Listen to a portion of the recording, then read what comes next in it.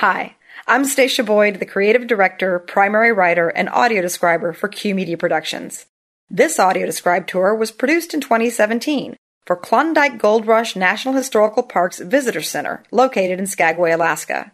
In 1897 and 98, Skagway was one of the two starting points where 20 to 30,000 gold-seeking stampeders set off on an epic and dangerous 600-mile trek to seek their fortunes.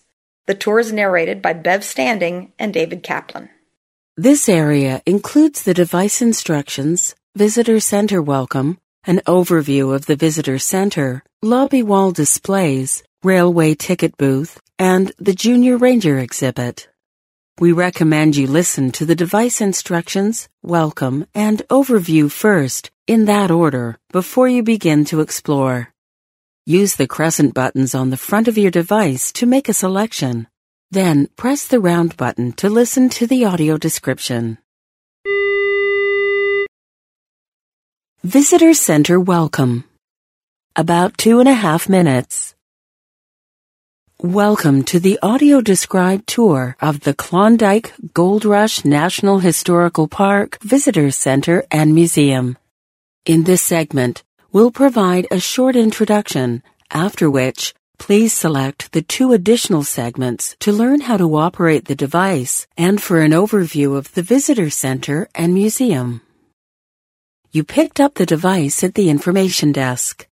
If you haven't done so already, please make your way to the far right end of the desk, where you'll find a slightly lower section with a tactile floor plan of the buildings on its surface.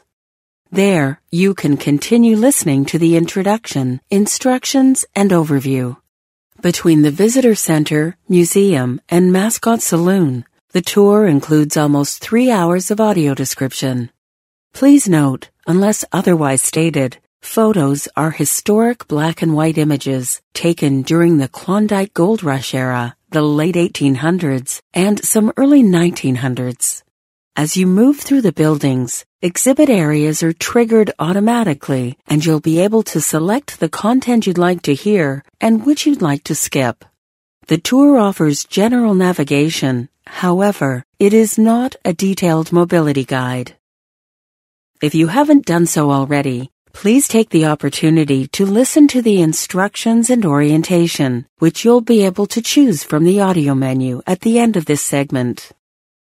After you've listened to the operating instructions and overview segments, please continue your tour of the Klondike Gold Rush Visitor Center and Museum.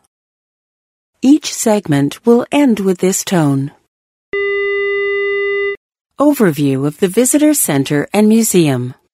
Less than 4 minutes. For this overview, I refer to the tactile floor plan located on the surface of the information desk. If you're not at the tactile floor plan, please ask a park ranger to direct you to the correct place. If necessary, you can pause the guide by pressing the square button. Then, once you're in the right place, simply press it again to continue where you left off. You are now at the end of the information desk, in front of the tactile floor plan, on which your current location is marked with a raised star. Please follow along as I describe the Visitor Center and Museum layout. The entire room is L-shaped, about 55 feet long and about 40 feet wide at the bottom of the L.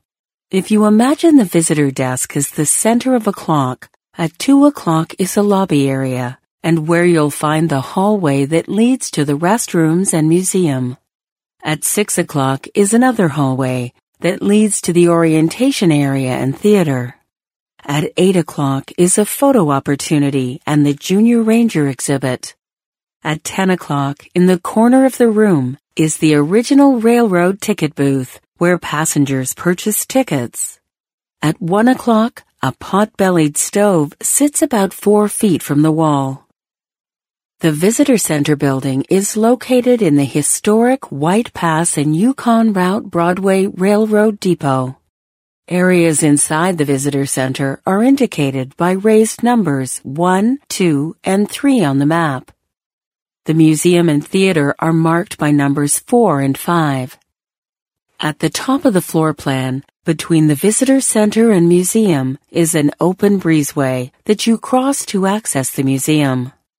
The theater, indicated at the lower side of the floor plan, is accessed from the visitor center. Both buildings include most of the original construction.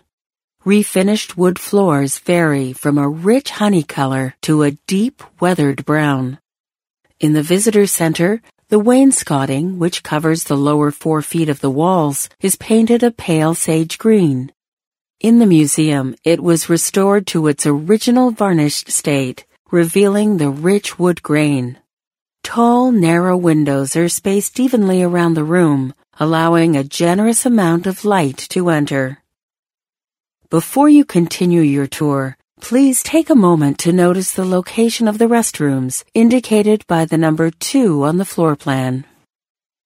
Also, before you move on, a video screen behind the information desk lets visitors know about daily offerings, special tours, and other items or events that might be of interest. Please ask a park ranger for more information about what's available. You can explore the visitor center and museum in any order you wish, at your own pace. If you'd like to begin with the film, Gold Fever Race to the Klondike plays at the top of every hour except 10 a.m. in the theater. The audio description plays automatically on your device after the film starts. Building the railroad. About 3 minutes. A wedged-shaped room in the front corner of the building housed the railroad ticket office. Visitors can look into the room either through the ticket window found on the angled wall with a protruding counter or through the glass-enclosed doorway located to the right of the window near the exterior wall. Inside, 5 floor-to-ceiling panels include historic photos of building the railroad.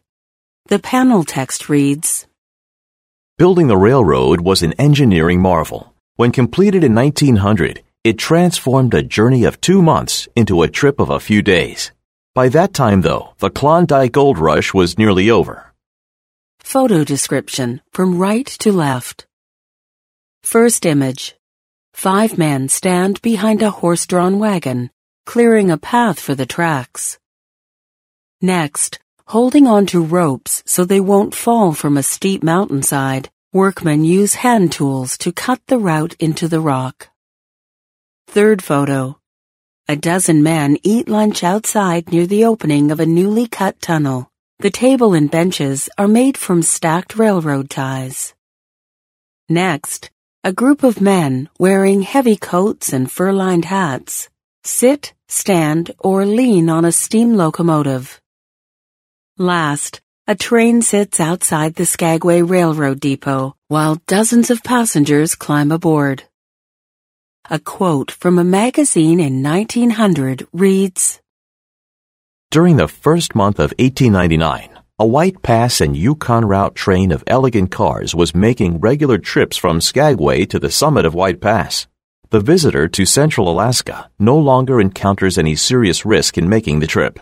In the doorway leading into the ticket booth is a display shelf titled, Bringing History Back to Life.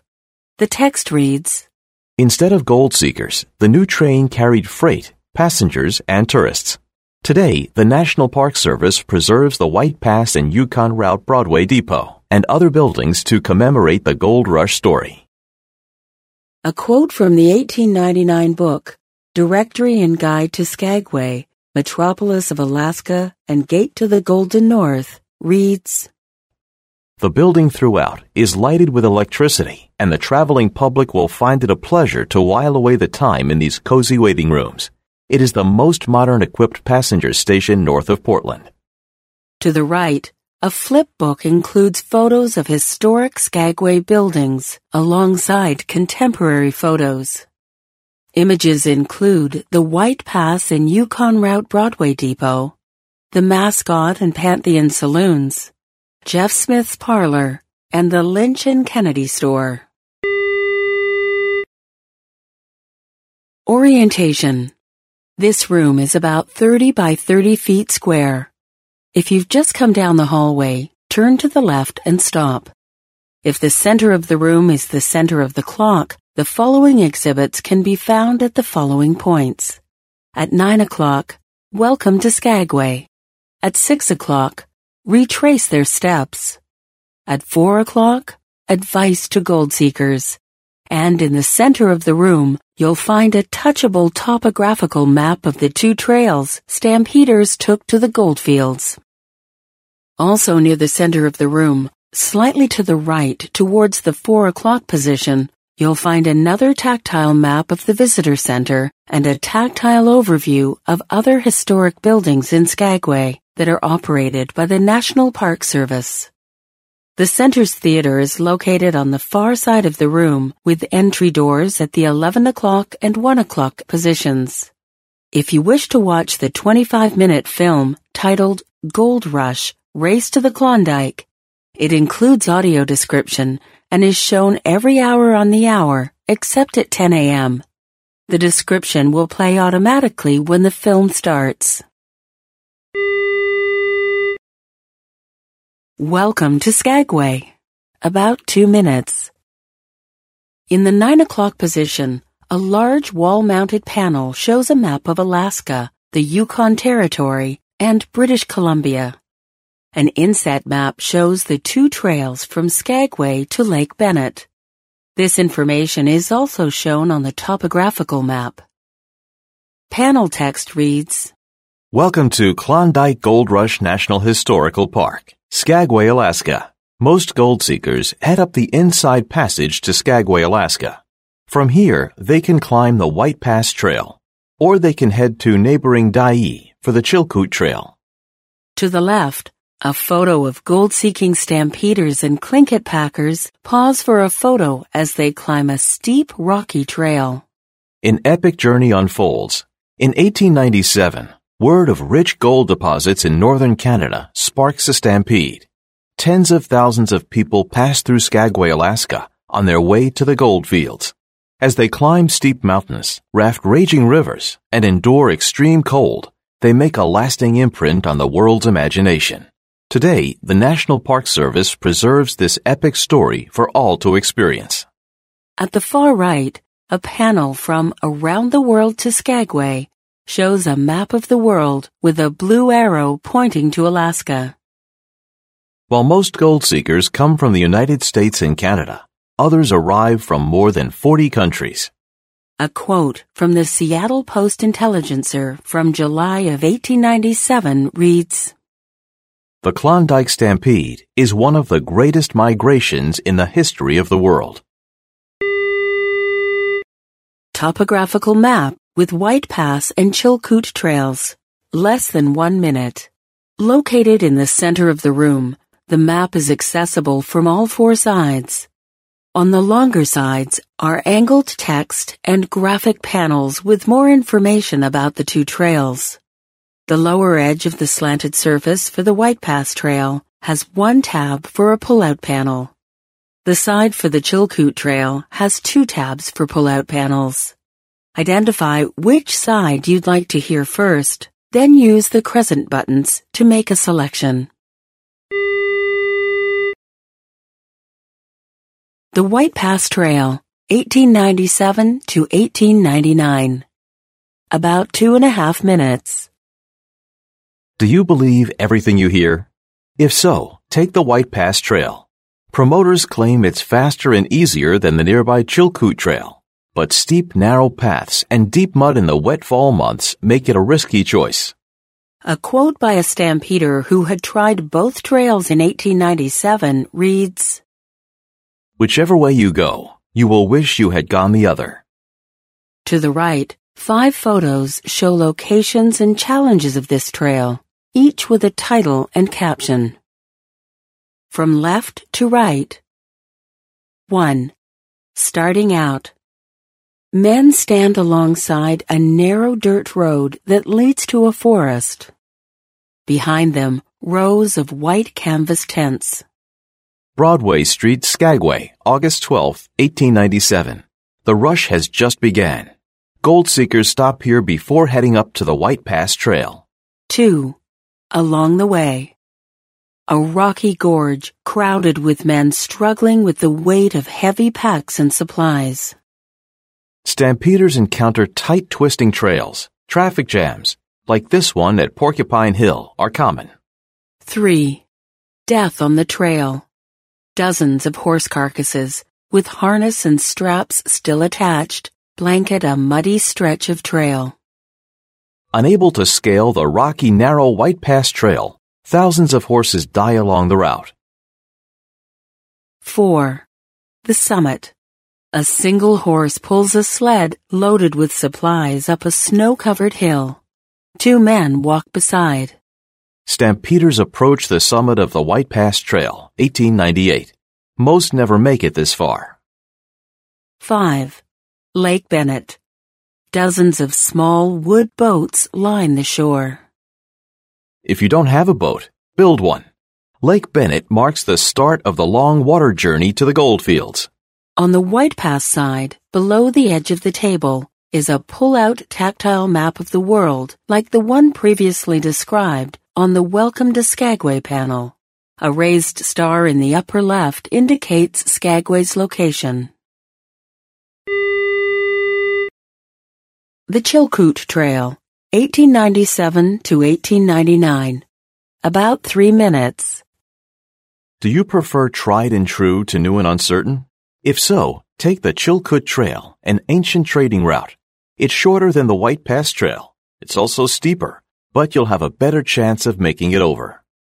A quote below reads, There ain't no choice. One's hell, the other's damnation.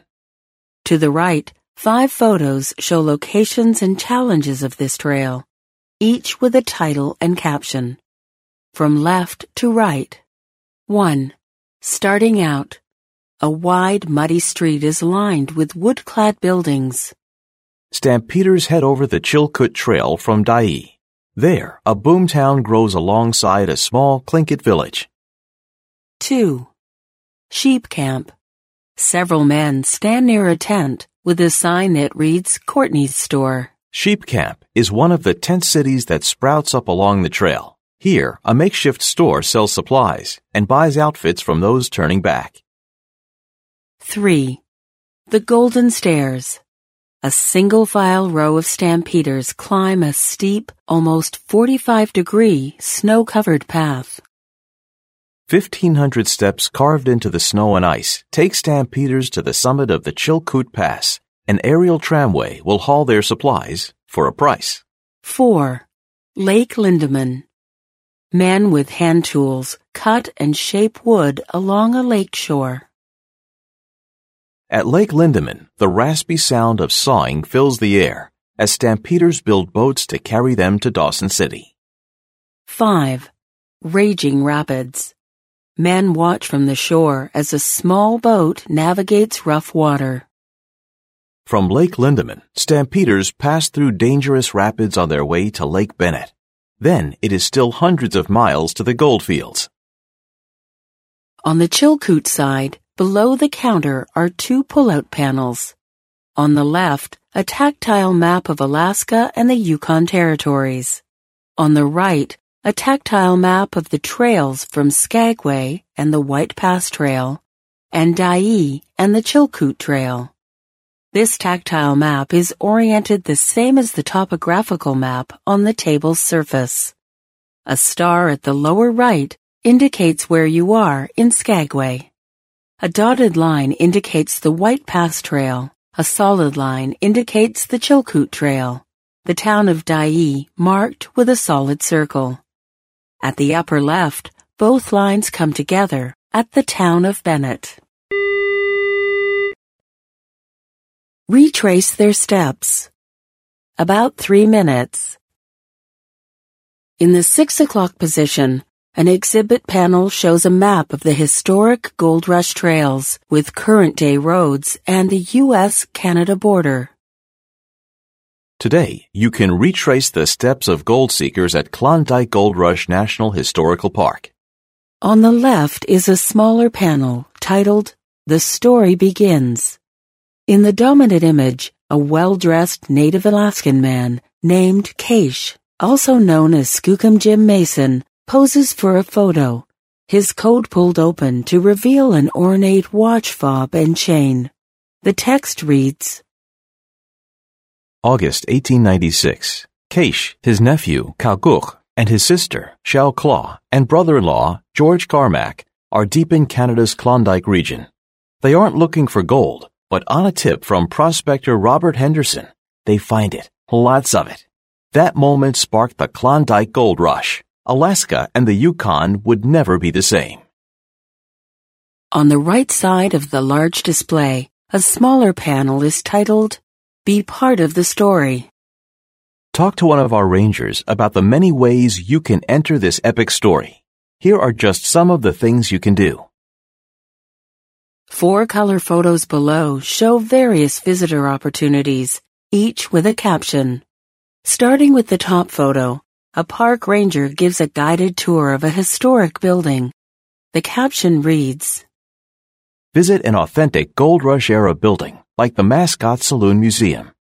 In the next photo, a ranger stands leading a walking tour of downtown Skagway. Step into the past. Take a tour with one of our guides. In the third photo, a hiker with a backpack stands outside a very small log cabin. Experience the Chilkoot Trail. It stretches 33 miles or 53 kilometers from nearby Dyea, Alaska to Lake Bennett, British Columbia, the headwaters of the Yukon River. In the final photo, a park ranger poses with a young woman, a Tlingit dancer, wearing traditional Native Alaskan regalia. The panel text concludes, Have an adventure as a junior ranger. Visit the information desk to learn how. Advice to gold seekers. About 2.5 minutes. In the 4 o'clock position, a small panel located between a pair of tall windows reads, Guidebooks, newspapers, and manufacturers exploited the public's hunger for all things Gold Rush by selling advice, stories, and goods. In front of the panel, a flip book sits on a stand. On the floor, behind the stand, sits the kinds of things stampeders carried up the trails, including canvas bags and crates equipped with backpack straps. Feel free to touch and explore the items. The flip book, titled Klondike, Manual for Gold Seekers, contains examples of advice, some good and some questionable, for inexperienced stampeders. The first open page suggests, Book a balloon. Entrepreneurs promoted all sorts of inventions to ease the trip to the Klondike. In August 1897, inventor Charles Kunzel of Hoboken, New Jersey, floated an idea. Ride hot air balloons. The facing page recommends, Buy a bike. Some New York entrepreneur suggested a custom-made bike. Another cyclist thought a bike trail would be a good idea. The third page includes the suggestion, Stock up on canned beef. Manufacturers jumped on the need for portable supplies that wouldn't go bad. Canned, condensed, and dried food became staples on the trails. The fourth page offered the advice, Save your sacks. Want to get down the mountain fast? Use a burlap sack as a sled. The novel idea eased the hardship of going down the mountain to get more supplies. The second to last page advises stampeders to prepare for the glare. A useful tip from the guidebook. Wear snow glasses. They protect against snow blindness, a temporary but very painful condition. The last page in the flip book reminds stampeders, at night, sleep tight, and don't let the bedbugs bite. A sleeping bag is a wise purchase when you're heading into sub-zero temperatures. At 15 pounds, though, it's a heavy addition to your pack. Welcome to Klondike Gold Rush National Historical Park Visitor Center Museum. About 3 minutes. In front of the museum building's entrance, a vertical exhibit panel reads, Welcome to the historic White Pass and Yukon Route Railroad building. Step into the past with hands-on exhibits about an epic journey, the Klondike Gold Rush. A photo in the lower right shows a group of men, railroad employees, standing in front of the train depot, but behind a cart loaded with boxes. The men are keeping watch over a gold shipment from the north.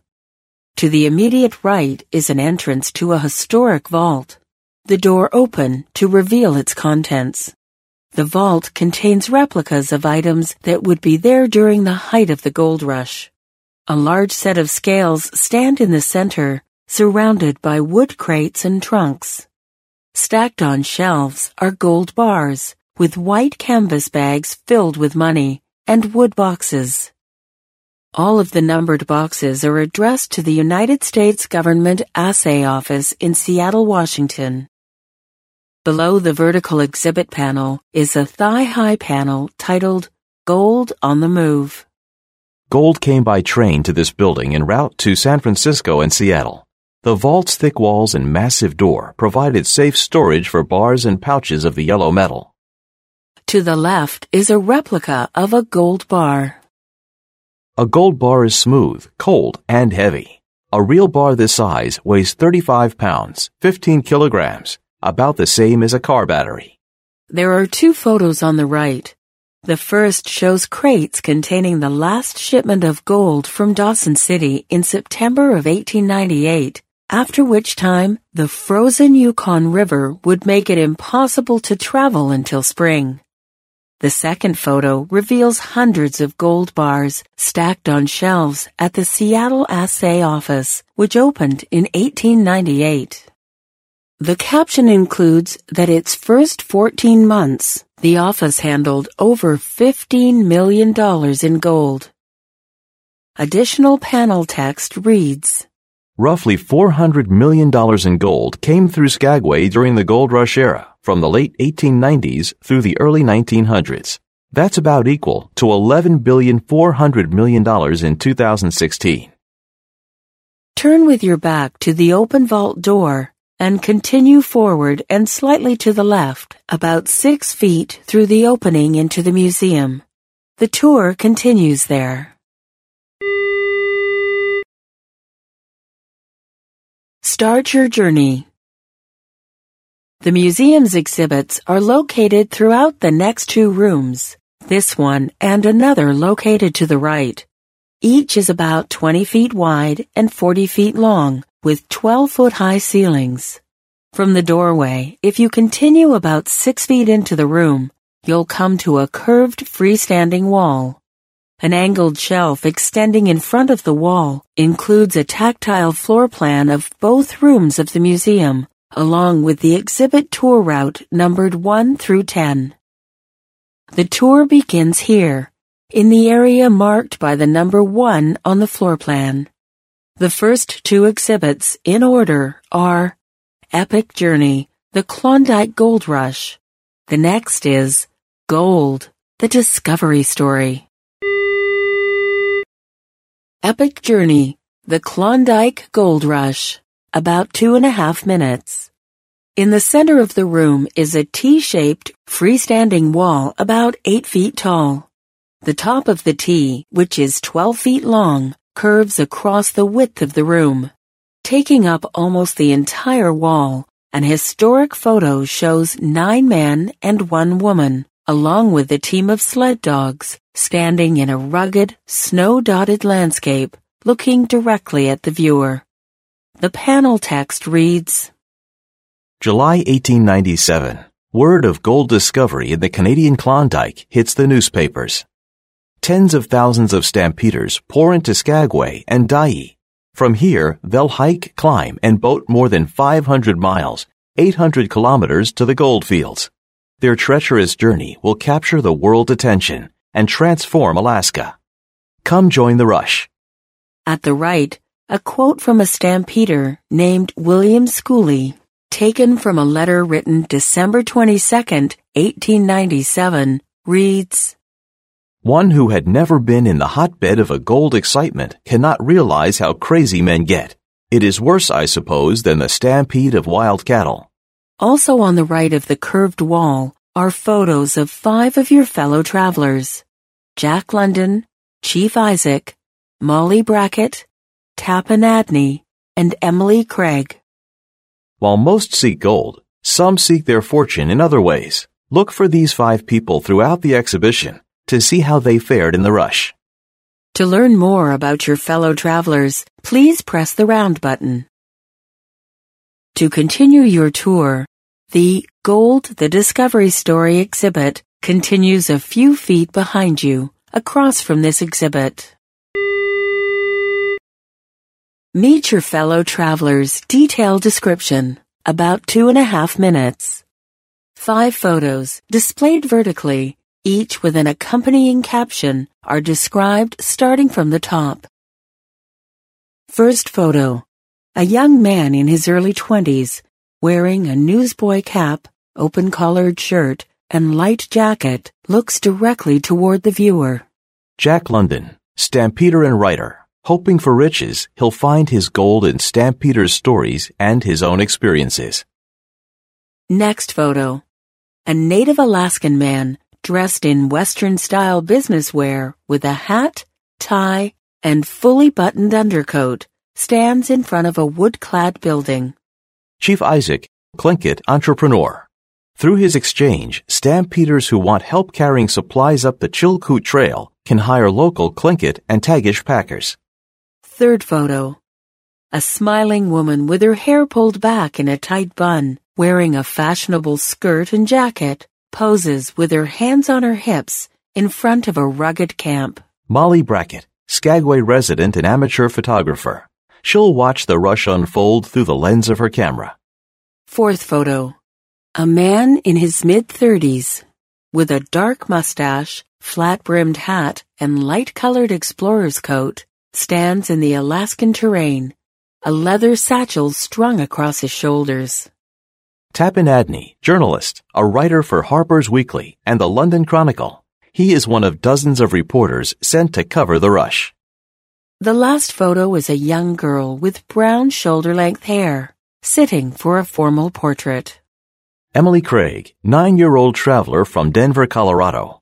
Emily will brave the steep Chilkoot Trail with her parents and Aunt Lulu and find time to celebrate her birthday along the way. The next exhibit is directly across from this one.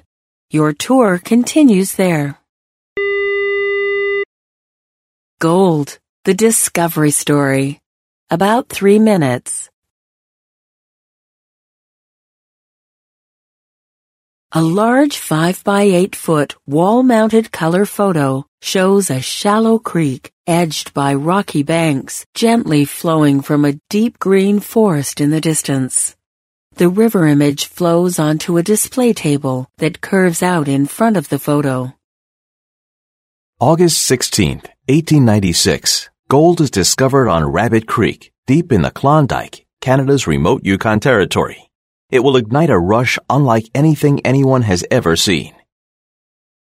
A quote from the book Klondike, The Last Great Gold Rush, 1896 to 1899, by historian Pierre Burton, describes the discovery.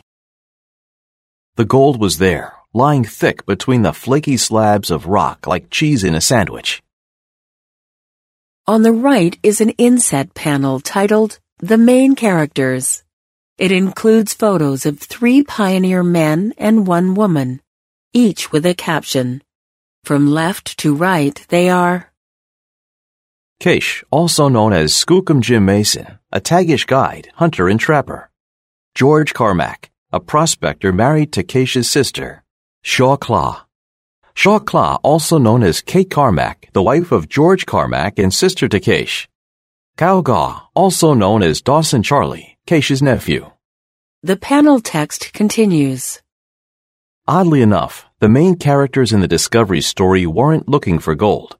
Caish, Cow Gaw, Shaw Claw, and George Carmack were on a fishing trip, but on a tip from prospector Robert Henderson, they took a detour to Rabbit Creek. Jackpot. More information about these main characters and their discovery is found on the curved display table. To the left of the table and exhibit is a display case titled The Discovery Sparks a Rush. Who's going for the gold? The tour continues in the next room and to the left at an exhibit titled Racing Time and Each Other. The entrance is just to the left of the display case as you pass through the doorway. Gold Discovery, Main Characters, Detail. About 2.5 minutes. At the left end of the table sits a small display box containing 4 flip cards with more information about the main characters introduced on the exhibit panel. Who made the discovery? Explore different versions of the discovery story. Each tile focuses on a specific character's role in the discovery of the gold. The first tile is titled, "The Gold is Not the Real Story." It focuses on Keish, also known as Skookum Jim, and his nephew Kagaw, known as Dawson Charlie. According to Tagish accounts, the discovery story starts with a family reunion. In 1896, Keish and his nephew Kagaw went looking for Keish's sister, Xiao Claw. Her family hadn't seen her in 2 years, and they were worried. The next card, titled It's All About George, offers more information about George Carmack's role. In the early American version of the discovery story, George Carmack discovers the gold. Keish and Kagaw are merely Tagish guides traveling with him. The third card suggests Robert Henderson deserves the credit. Early Canadian versions credit Canadian Robert Henderson with the find because he gave George Carmack the tip about the gold, and Carmack never told Henderson the tip panned out. It is likely Carmack didn't because Henderson had disrespected Keish and Kagaw. The fourth tile presents Xiao Claw as the real hero. In an alternative version of some spoken accounts, it is Xiao Claw, also known as Kate Carmack, George's wife and Keish's sister, who first spies the gold. But as a Tagish woman, she has fewer rights than the men. The tour continues in the next room at an exhibit entitled Racing Time and Each Other. The entrance is located to the left. Gold Discovery Table Information Detail. Just over 2 minutes. Starting at the right side of the box of flip cards, text reads, When did they find it? 1896, a time ripe for a rush. The United States was emerging from a depression, making instant wealth especially alluring. The cities were growing, and the frontier was disappearing, making Alaska's wilderness especially appealing. Advances in communication made it possible to spread the news widely. A newspaper clipping from the Seattle Post-Intelligencer, dated July 17, 1897, boldly announces the discovery of gold in Alaska. Continuing to the right, a tactile map shows where the gold was found. In Canada's Klondike region, roughly 500 miles or 805 kilometers from here. Additional text reads, What did they find? Placer gold, which can be won from a stream with a gold pan and a world of patience. To the right and slightly above the tactile map is a replica of a miner's gold pan, which visitors are invited to touch. Why was gold so desirable? Prized for color, shine, rarity, and malleability, gold translated into wealth. At the very far right, a short handle extends from the front of the table. Text in an inset window asks the question, What did 1 ounce of gold buy in 1897? Moving the handle to the left reveals the answer. 10 pairs of ladies' shoes, 400 glasses of beer, 300 pounds of candy, 2.5 weeks' pay for a factory worker. The tour continues in the next room at an exhibit titled Racing Time and Each Other. The entrance is to the left.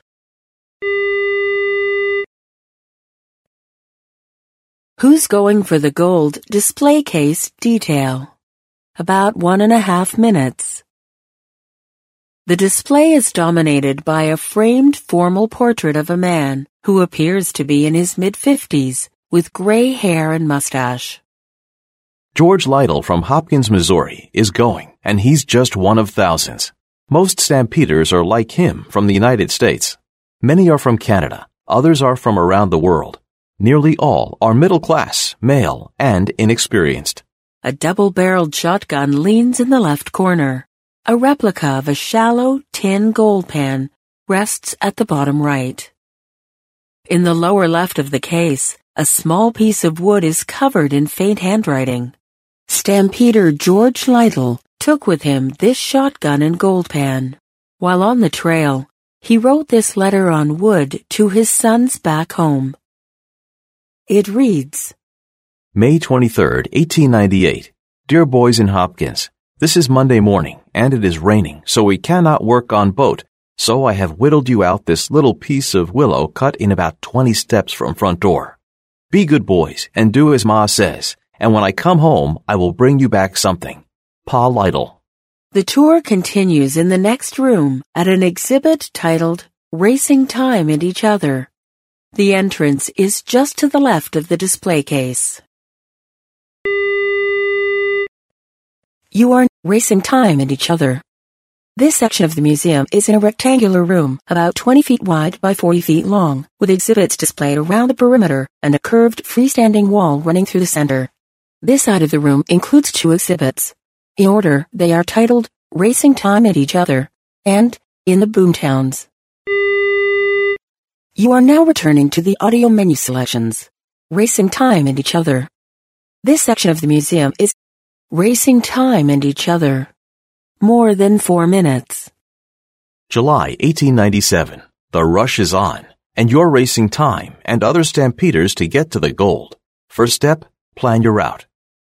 Starting at the right of the curved wall, an illustration from the San Francisco Examiner dated July 29, 1897, shows the impact of gold fever on residents and stampeders passing through town on their way to the Yukon.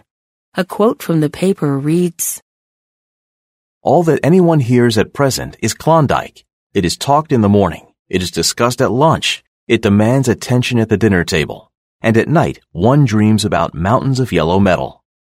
Following the wall to the left, a large map of the west coast of North America shows the 2 most popular routes from Seattle, Washington to the Klondike goldfields in Dawson City, Canada. There's also a tactile version of the map found on the curved table below, titled Getting to the Trails. The most popular route, taken by 90% of gold seekers, was by land and water.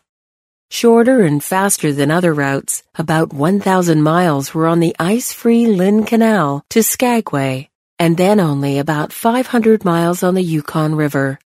Downsides of this route included steep, rocky trails, the possibility of avalanches, and deadly river rapids.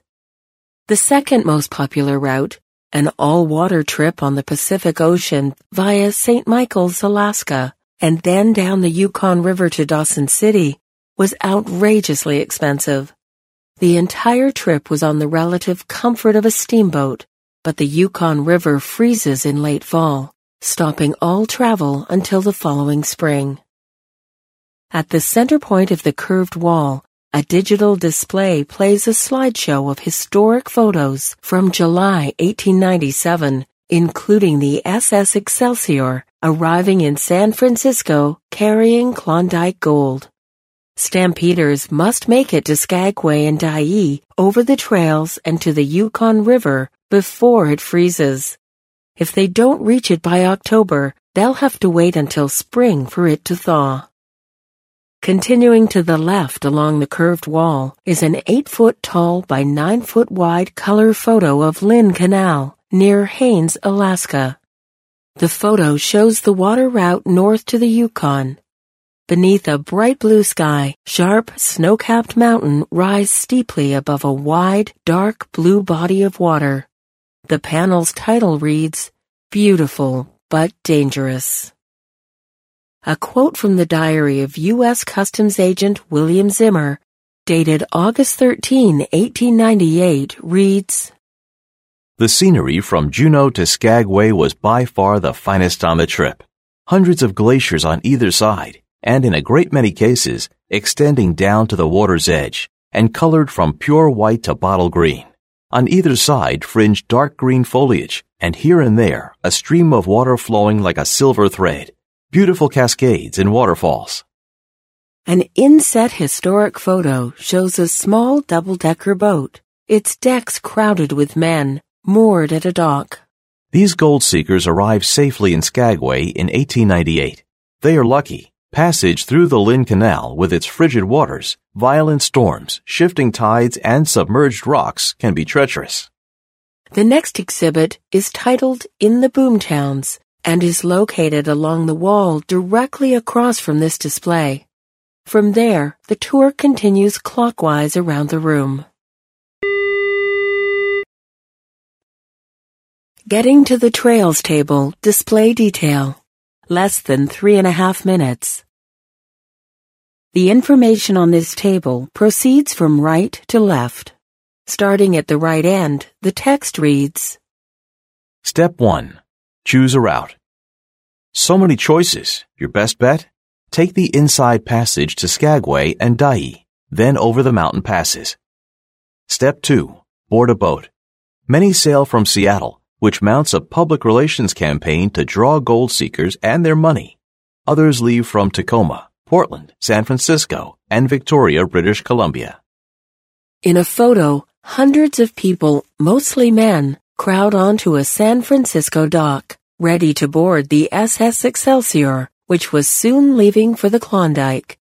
A quote from the 1897 Official Guide to the Klondike Country and the Gold Fields of Alaska reads, Before dawn, both the lucky ones with tickets and those who could not afford to go began to gather on the dock. The fear that shone in the eyes of the passengers was that of missing the boat and fabulous wealth.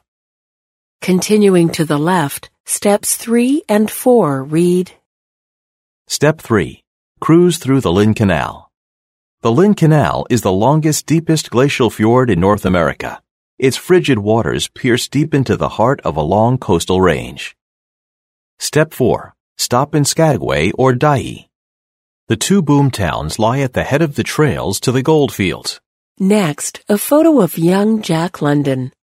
Despite a friend's protest, Jack London headed for the Klondike.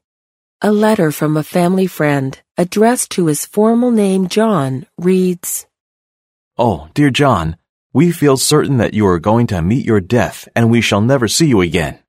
Beneath this section along the table is a pull-out panel that shows the differences a gold rush can make on a specific location. When extended, the panel reveals 4 photos. In the upper left, Dyea in 1897 shows a couple of white tents and less than a dozen men. A photo on the right, taken in 1898, reveals over 100 wood buildings. In the lower left, 2 rows of primitive tents and a few men line a narrow dirt path. This is Skagway in 1897. The photo on the right shows the same location in 1898, a bustling street in the city of a frontier town, complete with 2-story wood buildings, horses, carriages, and women. Continuing down the table to the left is a tactile map of the 2 most popular routes to the Yukon, and at the very end, a flip book titled First Impressions. First Impressions Flip Book Detail. Just over 2 minutes. A scrapbook-style photo album. Text on the front page reads, First Impressions. Newlywed Molly Brackett comes to Skagway in early 1898 with her husband Tom. These photos are her take on the growing boomtown. Each photo includes a handwritten caption. Second page, top photo. A group of men and women stand around a small cart harnessed to 2 large dogs. The cart, tipped slightly on its side, holds a litter of puppies. The caption reads, Father, Mother, and Babies. Second page, lower photo. A few rustic buildings line a dirt street. A log cabin in the front right. The caption reads, Looking up Main Street, Skagway. Third page, large photo. 2 men hold up a giant fish, well over 6 feet long and more than 2 feet wide. The caption reads, A huge halibut caught near Skagway 1898. Third page inset photo. Two young boys and a little girl, along with their Cocker Spaniel dog, pose for a photo on the dirt street. The caption reads, "Three Little Chums." Fourth page, top left photo. A large horse stands harnessed to buggy, water and mountains in the distance. A man wearing a dark suit and hat leans forward in the driver's seat. The caption identifies the driver, Captain Moore. Final photo. A native Alaskan woman in Western dress stands in front of a two-story wood building. The sign on the building says, Brackett's Trading Post. The caption reads, February 1898. In the Boomtowns, about 1.5 minutes. Located at the foot of mountain trails, routes to the goldfields, Skagway and Dyea grow as stampeders pour through. In both towns, money can be made by mining the miners. A quote by journalist Tappan Adney, writing about Skagway in 1897, reads, No one pretends to follow the changes that are going on here.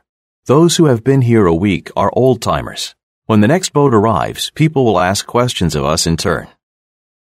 At the left, an exhibit case holds items that could be purchased for the trails, such as snowshoes, a coffee grinder and coffee pot, as well as a harness for a dog pack. Other items include whiskey and spice bottles, a tobacco can, and crampon, a cleat that attaches to shoes for walking on snow. To the immediate right of the case, 2 snowshoes lean against the wall. Visitors are invited to touch them. To the right and just in front of the snowshoes, a flip book titled Alaska, Gateway to the Klondike is mounted atop a pedestal. Continuing to the right are 2 panels, one titled Skagway at the foot of the White Pass Trail, and the other titled Dyea at the foot of the Chilkoot Trail. Skagway at the foot of the White Pass Trail, about 1.5 minutes. Skagway's ice-free harbor and deep valleys make it an ideal gateway to Alaska's interior and the Yukon Territory. Here, tents, shacks, saloons, and stores rise on muddy ground. Beyond, a path winds into the trees towards the treacherous White Pass Trail. The panel photo shows a muddy street scene of rough buildings and tents leading towards bare, snow-covered trees. A quote by journalist Tappan Adney reads, Broadway is nothing more than a pair of black, muddy wagon ruts winding around stumps in a rambling way into the woods. Panel text continues, asking, What's in a name? Skagway is from the Tlingit word Skagway, which means roughed-up water, a reference to the gusty north wind. In front of this panel is a flip book titled Boomtowns, Alaska, Gateway to the Klondike. Dyea, at the foot of the Chilkoot Trail, about 2 minutes. To the right, the Dyea panel shows a photo crowded with dozens of stampeders amidst hundreds of sacks and crates, ready to depart on the Chilkoot Trail. An inset photo shows a small barge loaded with men and sacks of supplies approaching the shore. In the top right, a quote from Lulu Alice Craig, a traveler, described 1898 Dyea in her book, Glimpses of Sunshine and Shade in the Far North. Dyea was an example of what might be called a mushroom town, so quickly had it sprung into existence. Panel text continues. It's mayhem here. Dyea's shallow harbor makes it difficult for ships to unload passengers and supplies. Small boats carry goods to shore, where they are tossed on the beach and often lost in high tides. This Tlingit village at the foot of the ancient Chilkoot Trail is quickly overrun by stampeders. The panel text continues, asking, What's in a name? And answers. Dyea is a Tlingit word meaning to pack.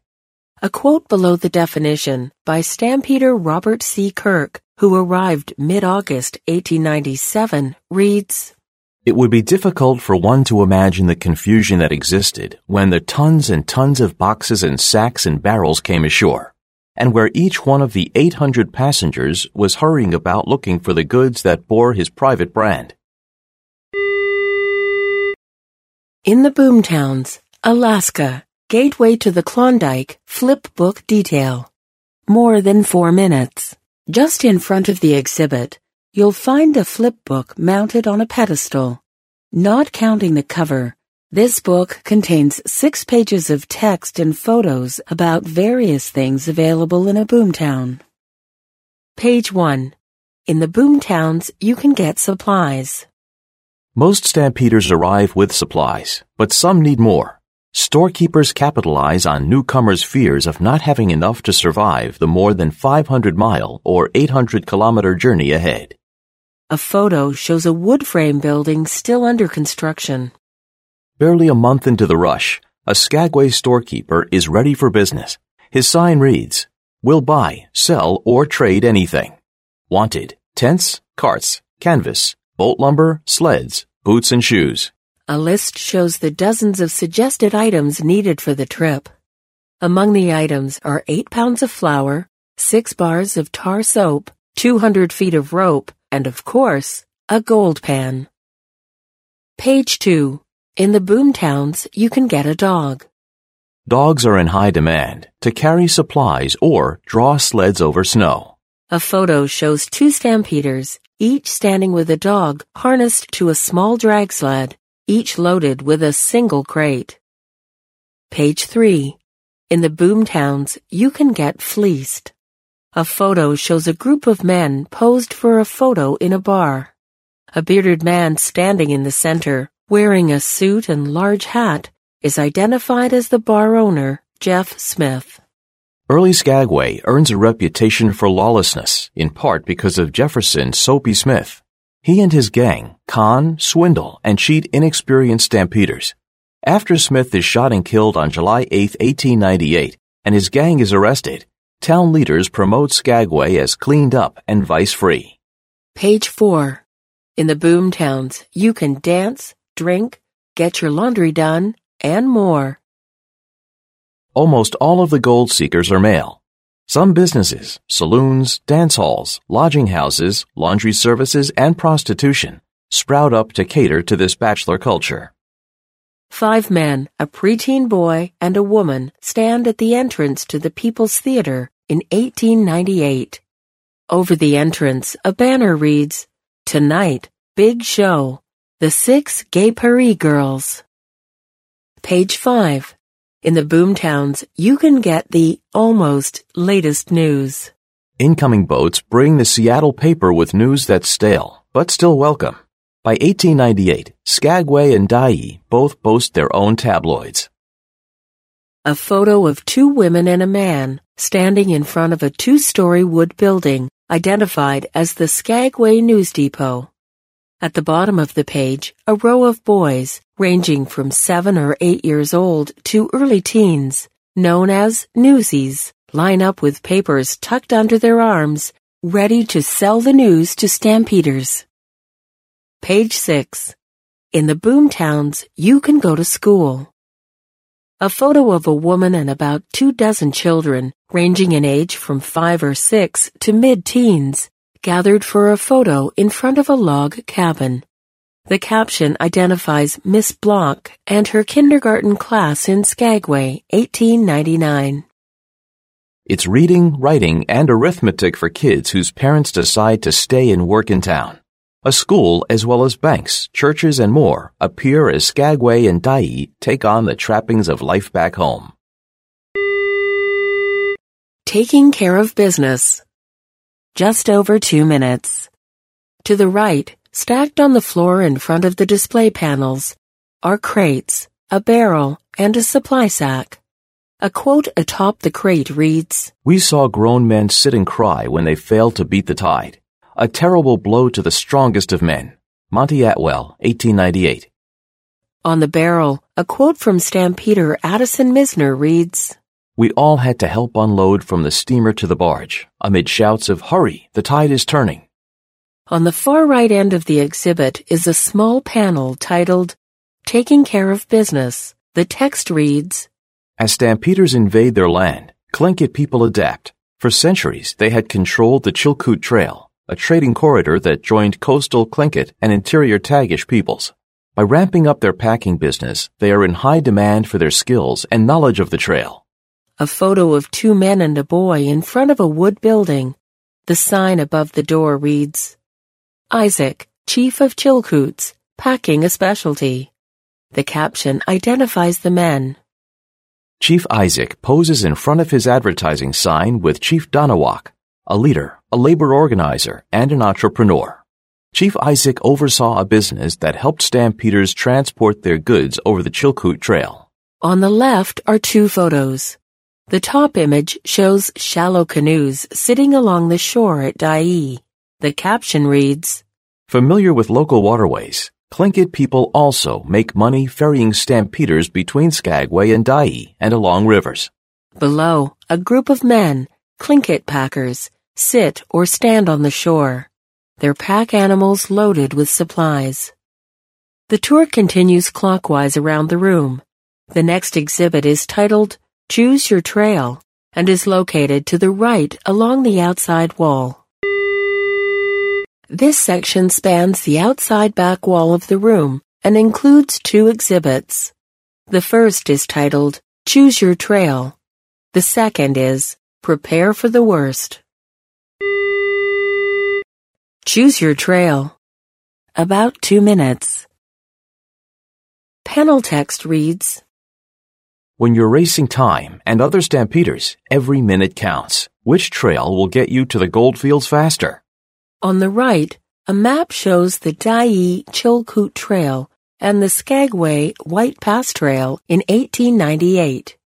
The older but well-established Chilkoot Trail on the left is shorter than the White Pass Trail, but steeper. Not only is it prone to avalanches, it's difficult for horses to go over the pass. On the longer White Pass Trail, you can use a pack animal, so you don't have to hire packers. However, it is crowded. Trail construction can't keep up with traffic, and heavy rains can make it muddy and impassable. At the lower left of the exhibit, a tactile graph titled The Two Trails, Steep and Steeper, extends on an angled panel illustrating the different elevation and steepness of each trail. On the wall, a quote from the book, The Trail Led North, describes the stampeders' choices. There ain't no choice. One's hell, the other's damnation. The tour continues moving clockwise past the exit doors and along the room's outside wall. The next display panel is titled Prepare for the Worst. Prepare for the Worst. About 1.5 minutes. In the winter of 1897, miners who make it to Dawson City, the boomtown at the goldfields, nearly starve. The Mounties lay down the law. If you want into Canada, you must have enough food and supplies to survive a year, roughly 1,500 pounds, 680 kilograms of goods. A color illustration shows a typical stampeder and the amount of provisions required to last a year. The caption reads, It's heavy, and it will cost you. When you cross into Canada, you will have to pay customs on anything bought in the United States. Sitting atop crates found at the lower right corner of the panel are two sensory exhibits that visitors are invited to smell. A crock of sourdough starter used for making bread, biscuits, and flapjacks on the trail, and a jar of fish oil called hooligan oil. Hooligan oil is a staple for Tlingit and Tagish packers.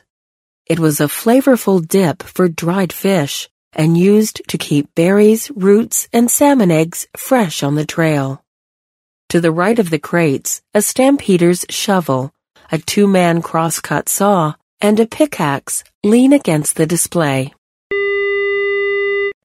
This section of the tour includes both sides of the aisle along the entire length of the 40-foot room, including a right turn at the far end. At this point in the tour, The challenges of the Chilkoot Trail are exhibited on the left side of the aisle, along the room's exterior wall, while the unique challenges of the White Pass Trail are presented on the right, on the back side of the curved wall encountered when you first entered this room. You're invited to select each trail separately. Listen to your first selection in its entirety, then return to this point and select the other option. Just remember, this is the starting point for each trail. The Chilkoot Trail, the shorter but steeper route. About 2.5 minutes. To the right of the Prepare for the Worst panel, and to the left of an exterior window, a wall-mounted panel shows weary men, both packers and stampeders, loaded with heavy packs of supplies, resting against massive rocks along a steep, mountainous trail. From the tidal flats of Dyea, the Chilkoot Trail passes through miles of forest before it climbs precipitously upward.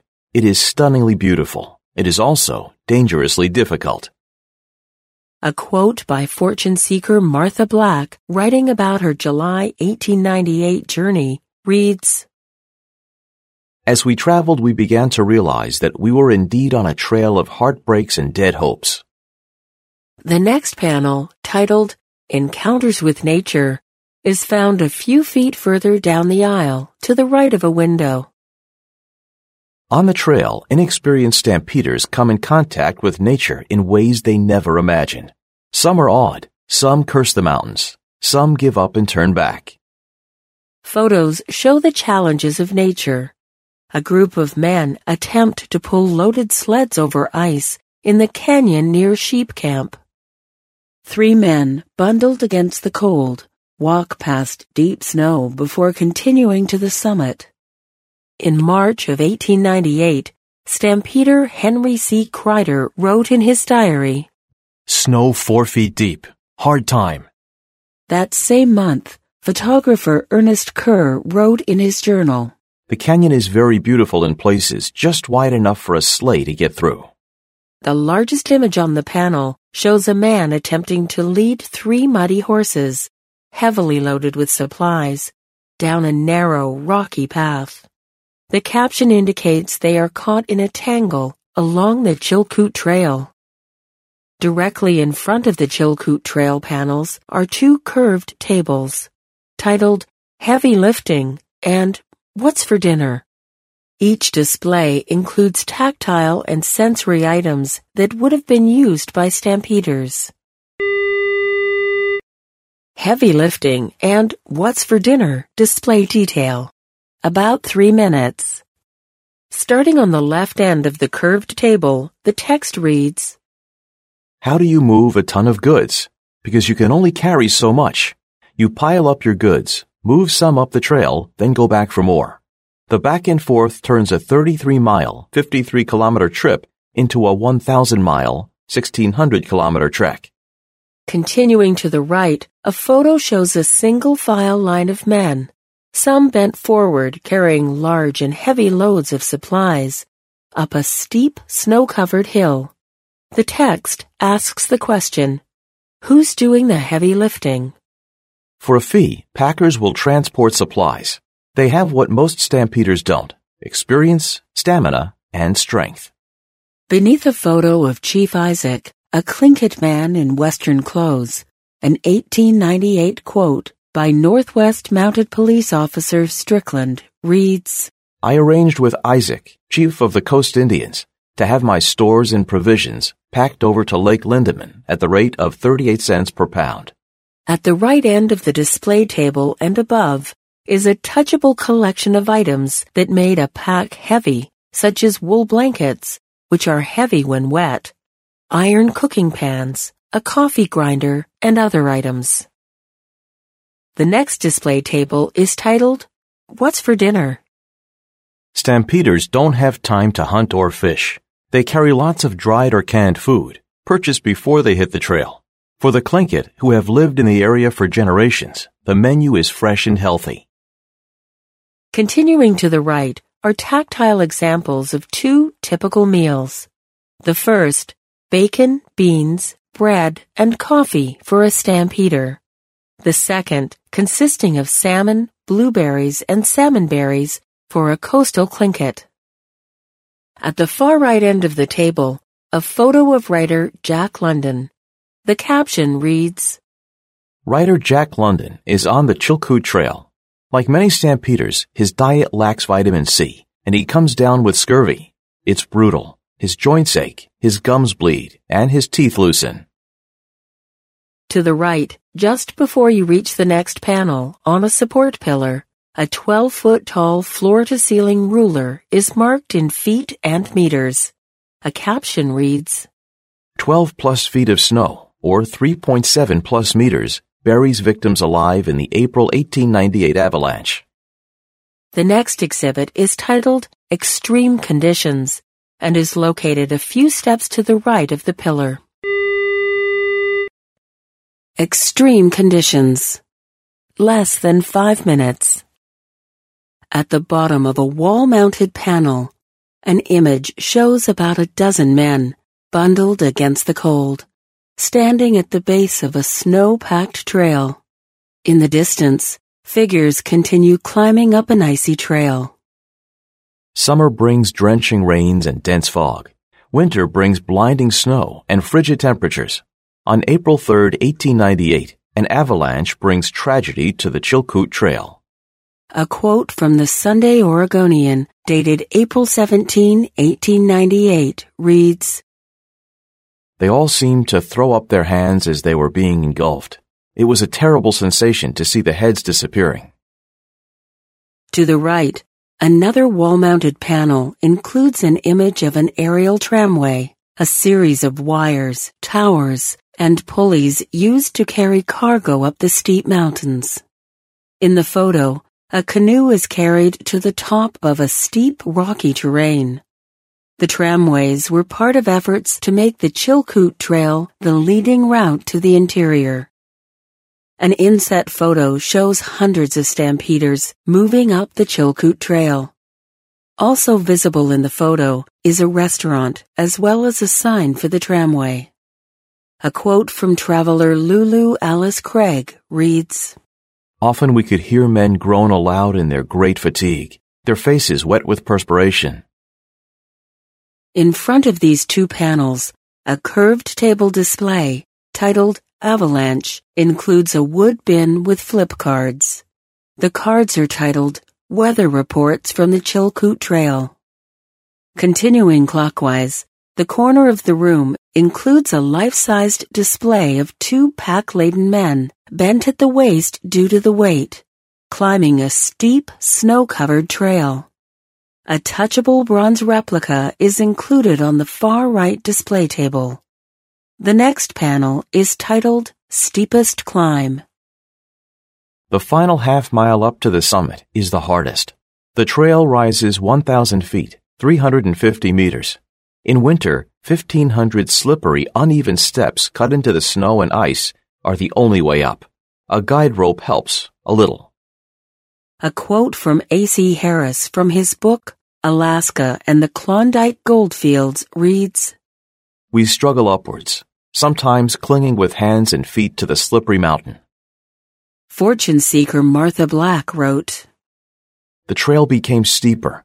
I cursed my tight, heavily boned corsets, my long corduroy skirt, my full bloomers, which I had to hitch up with every step. Below, death leering at us. To the right, a panel titled At the Summit. An inset photo shows weary gold seekers fighting cold and fatigue, resting at the summit. The grueling climb marks the start of the next leg of the journey to the Klondike. From here, gold seekers must travel to the lakes that lie at the head of the Yukon River. There are still hundreds of miles to go. A quote from the book Klondike and All About It sums up what the stampeders faced next. The blinding snow rendered it dangerous in the extreme attempt to descend from the mountain toward Lake Lindeman. A misstep meant death. A large photo shows a man sitting in a snowslide at the top of a steep mountain climb. To his right, a long row of climbers extends all the way to the base of the mountain below. The caption reads, Ready, set, jump. This stampeder is about to slide down the mountain. Like others, he'll get more goods, climb up, unload, and do it all again. 3 curved table displays are found in front of this Chilkoot Trail exhibit titled Weather Reports, Name That Sound, and What to Keep. If you've completed both the Chilkoot and White Pass Trail exhibits and would like to continue your tour, the next exhibit is located in the first room of the museum.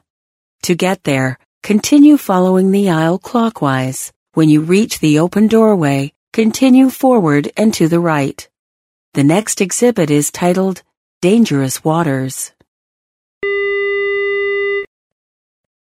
Weather reports from the Chilkoot Trail, about 3 minutes. On the surface of a curved table in front of the panel, a photo shows stampeders digging feverishly through deep snow, attempting to find survivors. To the right of the bin, the headline reads, Avalanche. Experienced packers predict an avalanche coming, but inexperienced stampeders ignore the warnings.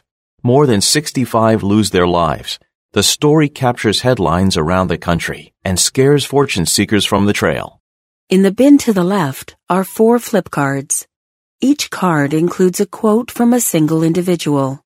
There are no photos. First tile. Journalist Tappan Adney, writing about September 1897. It has been a continual downpour for the past week. My goods are all here, stacked under canvas and rubber covers. But it seems a hopeless task to keep goods dry. Everything is the color of mud. Men, horses, and goods. Second tile. Traveler Lulu Alice Craig, describing winter 1898. We were held at sheep camp for nearly 2 weeks by a blizzard. Most horrifically did the wind blow at 60 miles an hour, carrying fine particles of ice and snow in the air, which cut the face almost like glass. Third tile. Louis B. May, writing in his journal at sheep camp, March 22, 1898. Very stormy, and I was not in favor of going up at all, but the rest think it is not stormy on summit. So, away we go, and the further we go, the worse it gets, and when we get to the scales, we find one of those storms which you read about, raging over and around the summit. Fourth tile. A letter from John Morgan to his friend, Charles Harris. Friend Chaz, we retired last night, all well and in good shape. About 2 a.m., we're all aroused by our stovepipe falling down and our tent nearly being covered with snow. We all got up and got out in double quick time to find out we had a snowslide. We put in the rest of the night in shoveling snow from tent and around. It has been snowing for 5 days and is still snowing hard. About 5 feet of snow has fallen during this storm. Everybody in camp got up and stayed up the rest of the night looking for buried men. Still snowing and no signs of the storm breaking up. Goodbye, J.M. John Morgan died in an avalanche the next day, on April 3, 1898. This was his last letter. Name that sound. About 1.5 minutes. The trail soundscape is a mixture of nature, people, and machines. 2 handheld audio wands are mounted to the front of a curved table. To the left and right of the wands are volume control knobs. On the surface of the table are 6 push buttons, 3 on the left and 3 on the right. Digital screens inset into the surface identify the sounds as the buttons are pressed. Select a button and listen for the sound on the trail. Upper left, top to bottom. A howling snowstorm, the rumble of an avalanche, and clinking glasses from the makeshift restaurants and saloons. Upper right, top to bottom. The whirring gears of a mechanical tram. Shrieks of delight as gold seekers slide down the mountain sections in order to retrieve and carry up more of their goods. And hello in many different languages. What to keep display detail. About 2 minutes. To lighten their loads for the journey to come, some abandoned items at the summit. One company left collapsible boats for reasons unknown. Remnants of the boats still sit at the top of the pass. A bronze copy of the final ascent scene is mounted to the surface of the table. To the right, a photo shows hundreds of piles of boxes, bags, and crates, along with the stampeders in the snow at the summit of Chilkoot Pass. To the right of the bronze statue, stereo cards present 3D images of Chilkoot Pass when seen through the viewer. A handle on the right of the viewer moves the two scenes into view.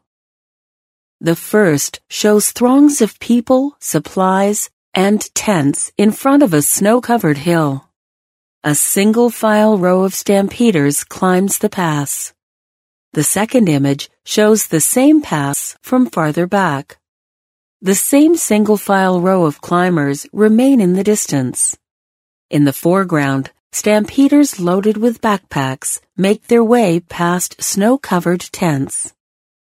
Such images brought the thrills of the trail into the parlors of friends and family back home. On the far right end of the table, an inset photo shows 9-year-old Emily Craig, who made it to the top. A slightly larger photo shows young Emily traveling on foot among a long line of adults on a snow-covered trail.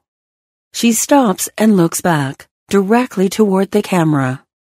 Her aunt wrote that she rode on a sled drawn by a dog from Sheep's Camp to the scales, and from there was borne on the shoulders of their friend, Dr. H., up the summit of Chilkoot Pass. The White Pass Trail. More than 4 minutes. A photo shows a single-file line of pack animals loaded with supplies, traveling along a very narrow, muddy path. On their right side, a dark body of water. On their left, a steep vegetation-covered embankment. The lower but longer route. Some say the White Pass Trail is better than the Chilkoot Trail because it is less steep and horses can carry your supplies. They're in for a surprise. The path that passes for a trail isn't ready for the throngs that arrive in the summer of 1897. Even with improvements, the trail remains difficult and is eventually abandoned. Below the photo, a quote by John Muir, the naturalist, reads, "It is about the poorest trail I ever saw, and I have seen many in my life. It is a wild, a reckless trail." On the left, a smaller panel titled Cold Water, Swift River reveals a photo of the wide Skagway River with rocky, tree-lined banks and turbulent white water rushing over large rocks.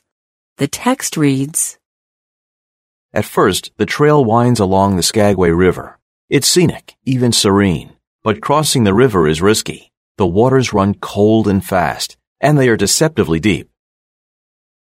In front of the panels is a curved table titled Advice for the Trail.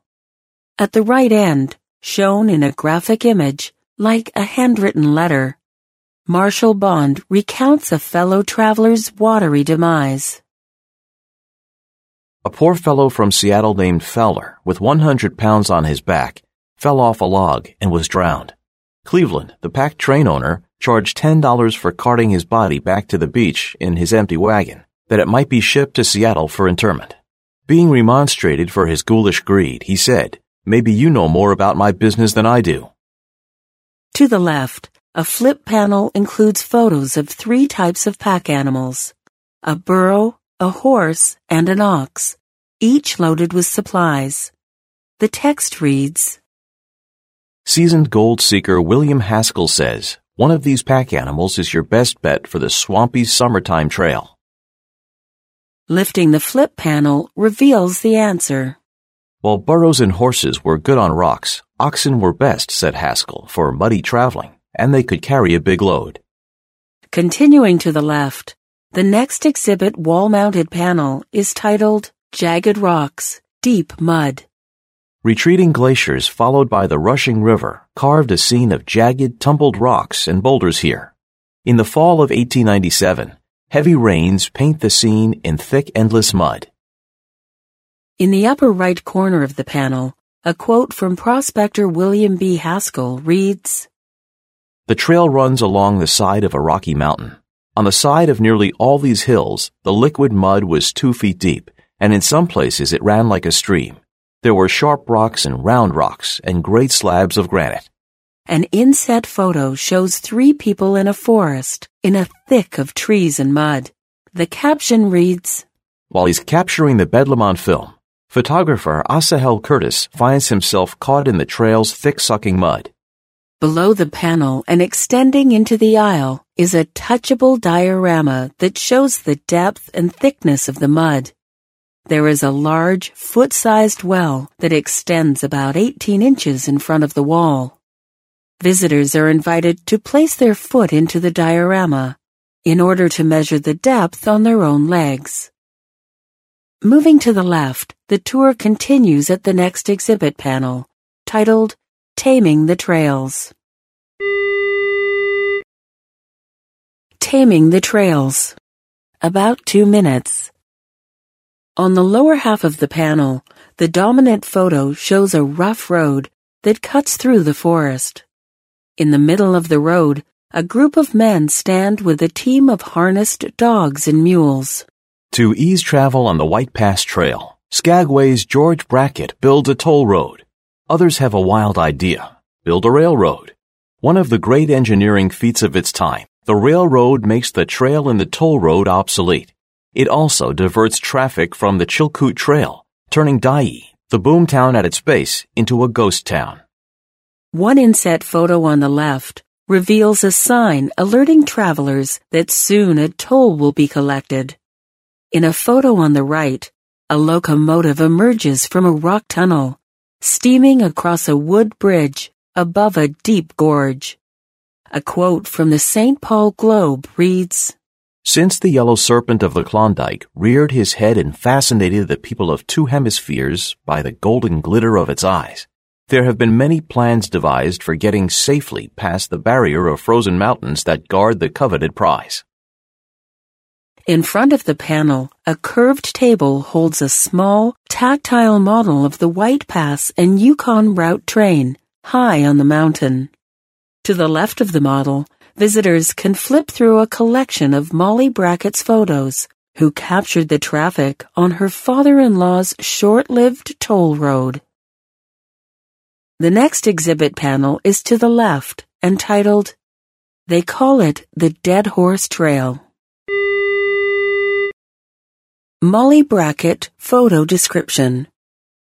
Cover image.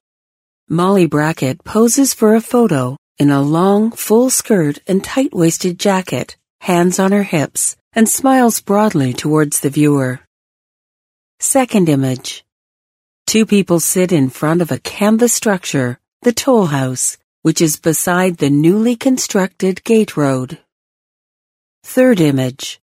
A man walks in front of a wide wood gate. Fourth image.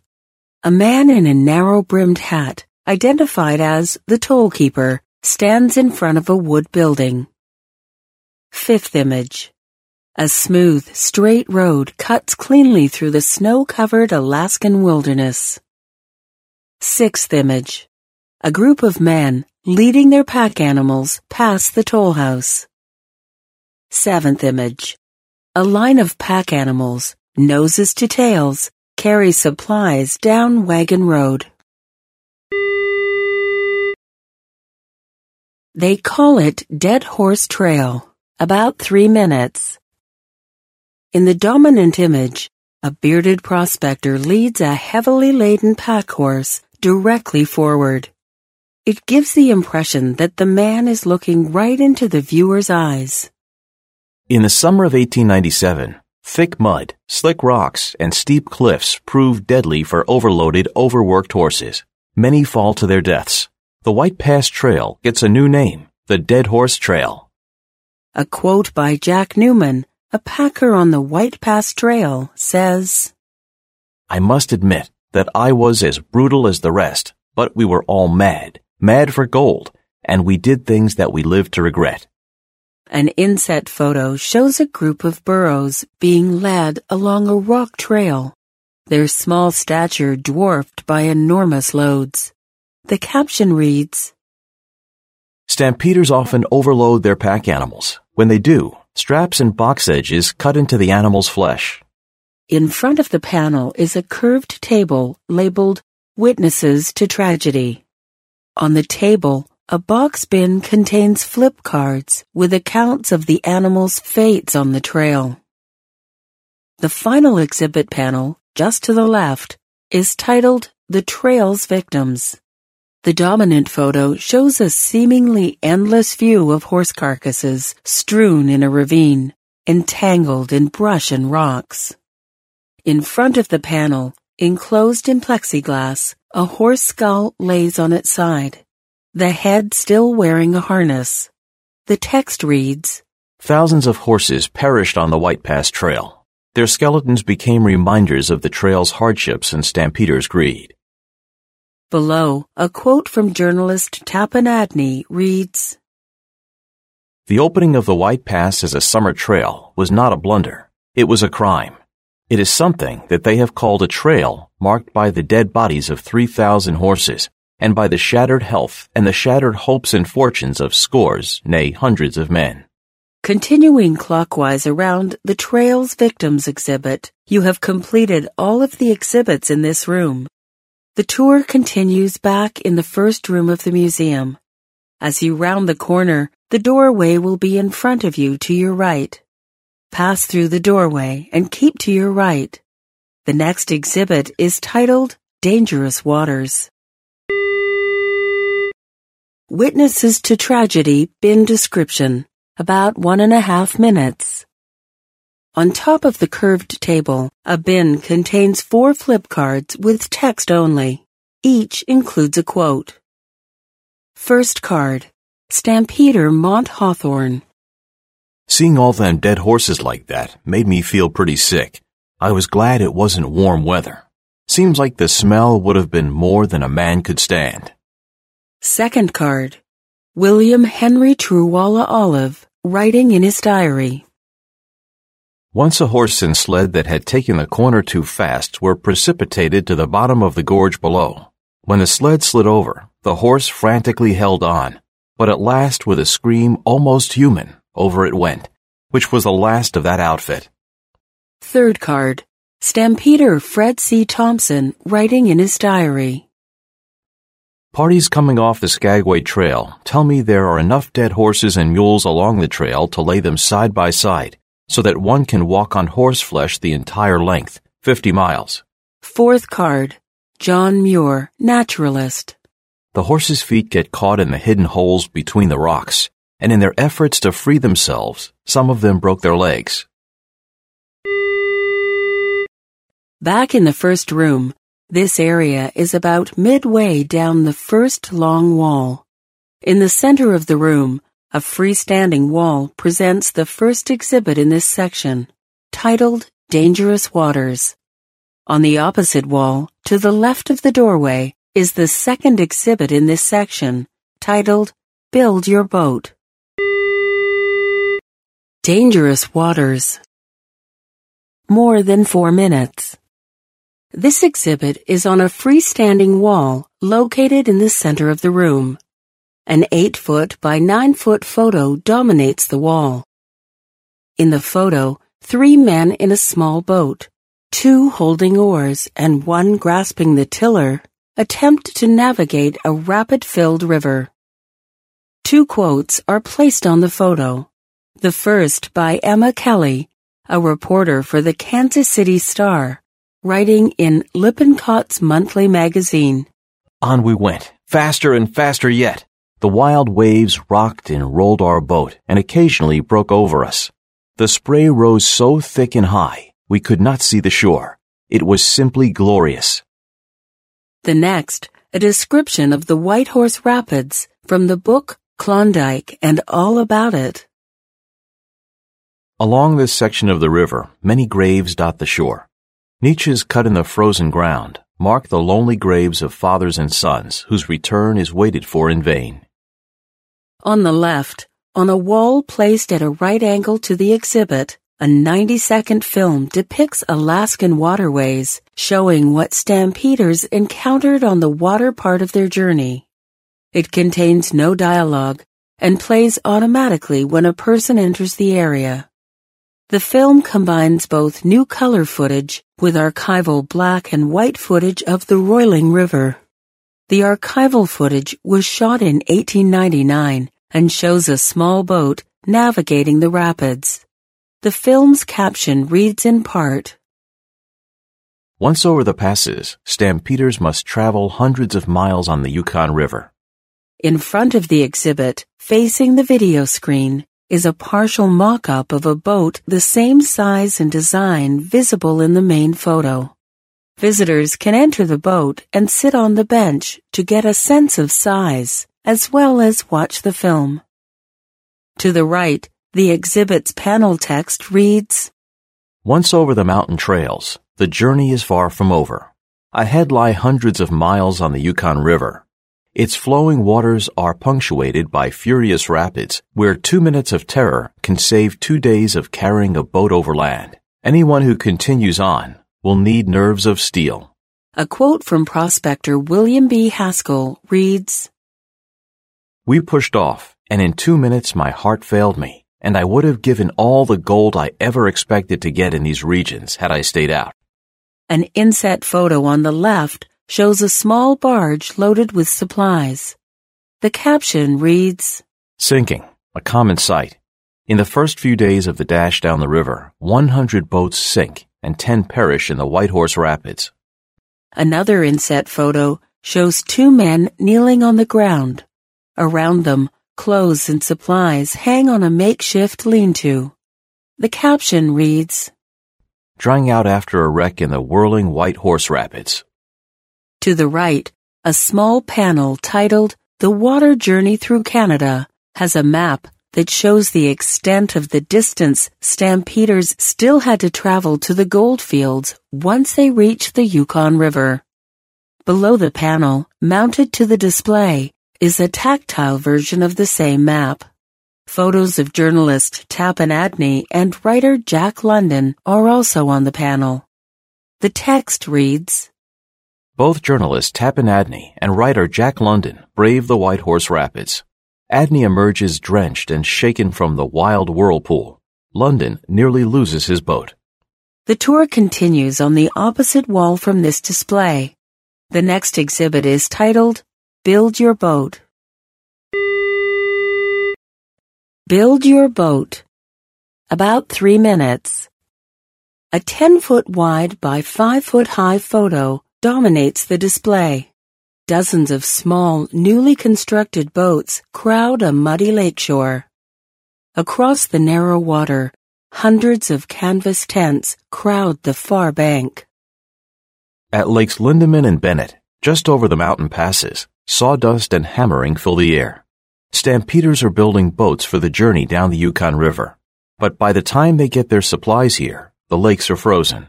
It will be months before they can leave. In the upper right corner of the photo, a quote from Flora Shaw, correspondent for the Times of London. To begin with, the great majority of the boats are being built by men who have never built boats in their lives before. They are to be manned and navigated in the majority of cases by men who have never been in a boat in their lives before. To the right, in a photo array from an article, journalist Tappan Adney captured the process to build a boat. From sawing the logs, to using hand tools, to shaping the boards and beams, to assembling the craft, and finally carrying it to the water. Additional text reads, In their frenzy for lumber, stampeders strip the forests bare, impacting the landscape for decades. To the left of the display, a smaller panel shows hundreds of tents crowded together by the lake, snow-capped Alaskan mountains in the distance. Forced to wait until the Yukon River thaws in the spring of 1898, stampeders stake tents and settle in. There is plenty to do to prepare for the river journey ahead. A quote from traveler Lulu Alice Craig from her book Glimpses of Sunshine and Shade in the Far North described Lake Lindeman. We wandered through this little city of tents of 12 to 15,000 people, finding interest in reading the names of the tents, which represented many, if not all, parts of the world. Inset. A photo of 9-year-old Emily Craig, Lulu Craig's niece, looking over her shoulder in a family portrait. The caption reads, Emily Craig, one of the few kids on the trail, celebrates her birthday at Lake Lindeman. Her parents and aunt throw her a small party. She even gets a cake. The tour continues, moving counterclockwise around the room. The next exhibit panel, titled At the Goldfields, is located on the outer wall of this room. At the Goldfields. About 2 minutes. A wall-mounted display panel depicts a wide dirt street, crowded with men and a few women. It's flanked on both sides by frontier 1- and 2-story structures. This is Dawson City, the boom town at the heart of the gold fields. Here in 1898, stampeders walked the streets in shock because after an epic 500-mile, 800-kilometer journey, they learned that all the good claims have already been taken. A quote from gold seeker Frederick Palmer, who arrived at Dawson City in 1898, from his book, In the Klondike. There was something pitiful as well as ridiculous in the disappointment of the pilgrim who had believed everything that he read in the press agent's pamphlets. In front of the panel, a small case includes items a miner would have used or wanted. A gold pan, small miner's axe, a portable scale, candle holders, and of course, gold. In front of the wall-mounted panel is a small, curved table titled, It's Hard to Hit Pay Dirt. To the right is a panel titled, What Do You Do When Your Dreams Are Shattered? And to the left is a large, spinnable wheel titled, Wheel of Chance. If you'd prefer to continue your tour, continue moving counterclockwise around the room. The next exhibit is titled, An Epic Journey Lives On, and is located on the back side of the freestanding wall. What to do when your dreams are shattered. About 1.5 minutes. An inset photo shows a group of men covered in dirt digging in a mine shaft. Dog-tired, disheartened, and in debt, many gold seekers go home, but many stay and mine, hoping they'll get lucky and hit pay dirt. A quote from prospector Joseph Ledoux reads, The miners here are a very mixed class of people. They represent many nationalities and come from all climates. Their lives are certainly not enviable. A graphic image reproduces a clipping from the Klondike Nugget newspaper dated June 23, 1898. It reads, The newcomer in Dawson. There are many men in Dawson at the present time who feel keenly disappointed. They have come thousands of miles on a perilous trip, risked life, health, and property, spent months of the most arduous labor a man can perform, and at length with expectations raised to the highest pitch have reached the coveted goal, only to discover the fact that there is nothing here for them. At the bottom of the panel, the question is asked, how did your fellow travelers fare? How did your fellow travelers fare? About 2 minutes. The same photos of the 5 individuals introduced at the beginning of the tour in the Meet Your Fellow Travelers panel are shown on here, along with the accompanying text of what happened to them in the years after the Klondike Gold Rush era. Tlingit Chief Isaac. Chief Isaac dies in Dyea of unknown causes in January 1899. His only possession is a fish trap valued at $100. His widow Mary is 38 years old at the time of his death. Writer Jack London. Jack London hopes to strike gold, but soon ends up heading home, broke and sick with scurvy. Rich with stories of his experience, Jack becomes a world-renowned writer before his death in 1916 in California. Journalist Tappan Adney. Tappan Adney reports on the scene in Dawson City for Harper's Weekly, then heads to Nome to cover the next gold rush. After becoming a naturalized citizen of Canada, Tappan moves to New Brunswick, where he dies in 1950. Photographer Molly Brackett. In late fall 1898, Molly Brackett travels with her family to Atlin, Canada, 35 miles, 56 kilometers northeast of Skagway.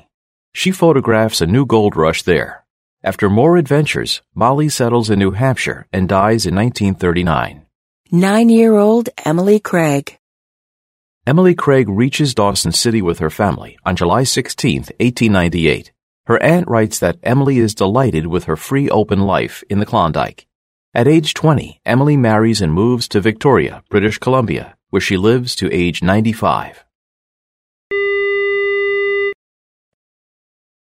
It's hard to hit pay dirt. About 2.5 minutes.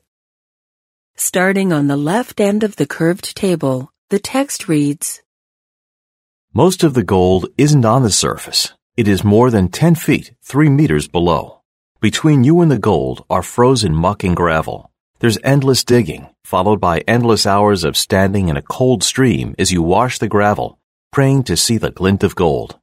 To the right, a hand-drawn diagram by miner Frederick Wombwell shows the depth and levels miners must reach in order to potentially find gold underground. An excerpt taken from Johnson's Universal Cyclopedia under the entry for the Klondike River reads, The ground here freezes solid, and only 2 feet of it thaws in summer. The miners build fires over the area where they wish to excavate, and when these have burned about 24 hours, remove the softened muck, and then light fires again. In this way, they sink a shaft to bedrock, and then tunnel by the same process. This method of mining is expensive, and not all claims are rich enough to pay the cost. Often the shafts do not strike a pay streak. Continuing to the right, an image of 4 men standing over a water-filled wood trough. One holds a gold pan, pouring water back into the trough. Miners wash gravel in a sluice box, then use a pan to test for the glimmer of dust. The next photo shows a small group of men in a mercantile store, crowded around a small set of scales. One of the men holds a small bag. In Dawson City, you can tell who has hit pay dirt. They carry bags of gold dust in their pockets and use it like cash. This miner is buying groceries. At the very far right of the table, a photo shows dozens of mining sluices, wood troughs used to move water, often supported on wood scaffolding, leading to and from a river. The caption reads, Water-carrying sluices crisscross the Klondike landscape of placer mines. Wheel of Chance. About 1 minute. At the left end of the At the Goldfields exhibit stands a Wheel of Chance. You can spin the wheel and learn the fate of your adventure.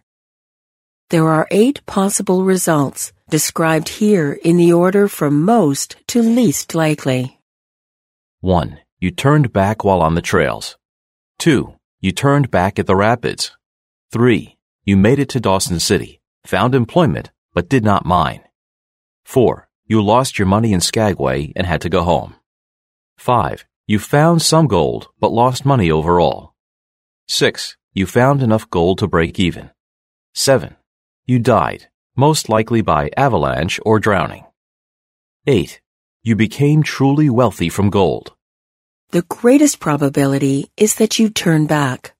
The smallest chance is that you become wealthy. An epic journey. This section of the tour is located on the back side of the freestanding wall and along the long outside wall of the room. A quote on the wall by historian Pierre Burton in his book Klondike, The Last Great Gold Rush, 1896 to 1899, reads, The North was flung wide open by the stampeders. The area includes 2 exhibits. The first, on the left on the backside of the freestanding wall, is titled An Epic Journey Lives On. The second is on the outside wall to the right and is titled, "The Gold Rush Changes Alaska Forever." An epic journey lives on. Less than 3.5 minutes. An almost 8-foot tall and 9-foot wide color poster for the play Heart of the Klondike covers almost the entire wall. At the bottom, close to the floor, graphic poster text reads, "A powerful and picturesque scene on the Yukon River." A dramatic illustrated scene shows the grandeur of the Alaskan wilderness, including a deep rocky gorge, thick forest, and in the far distance, snow-capped mountains. At the right, a young woman kneels in front of a grizzled miner, looking up and gripping his arm as if asking an important question. At the left, 2 men stand next to a sluice, searching for gold in the fast-moving water flowing down from the mountain. On the left, a smaller panel, titled, "An Epic Journey Lives On," reads, The Klondike Gold Rush was a fantastic spectacle that captured the world's imagination. It inspired plays, poems, songs, novels, movies, even an ice cream bar. Over 100 years after the rush ended, the epic journey continues to inspire today. An inset color photo shows a bearded, modern-day park ranger holding a Klondike bar, which was created in the early 1920s by the Isley Dairy Company in Mansfield, Ohio. At the top of the panel are the lyrics for the 1897 song, "To Klondike, We've Paid Our Fare." To Klondike we've paid our fare. Our golden slippers we soon will wear. We'll live on pig and polar bear, and gather the nuggets we know are there. At the bottom of the panel are lyrics from the song "The Gold Rush," written in 2009 by the band Coldplay. The lyrics read, I went digging for gold. I went down to the valley, over by the mountain where the prospector had been told. I'm marching through the cold. We're marching through the cold.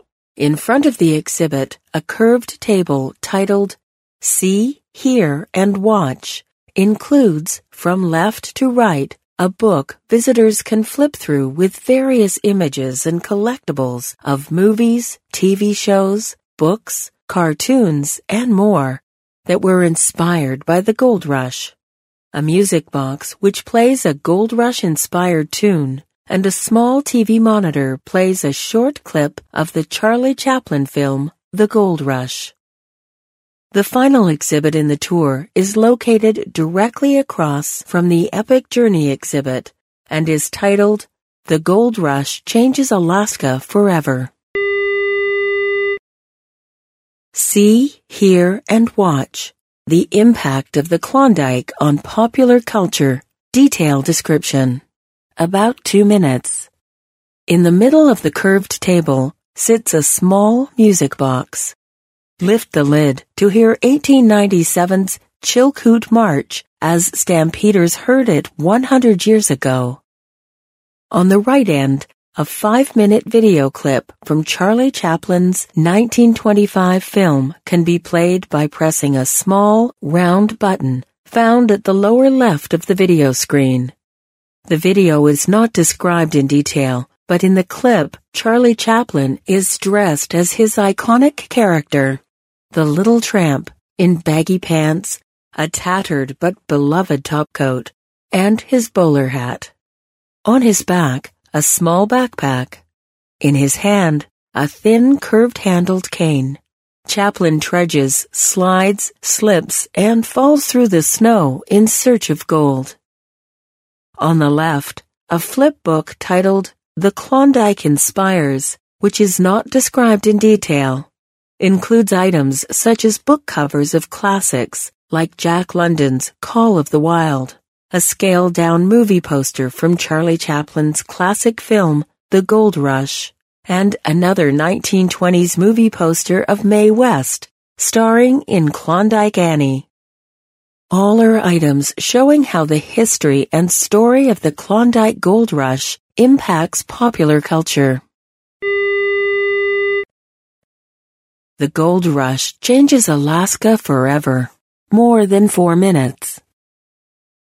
In a narrow corner between an exterior window and a small closet that extends into the room, an exhibit panel reads, The Klondike Gold Rush was sudden and overwhelming. It, and others that followed, changed Alaska as prospectors and settlers poured into the last frontier. Mining altered the landscape. Alaska natives became a minority in their own land. Trade trails became gold trails.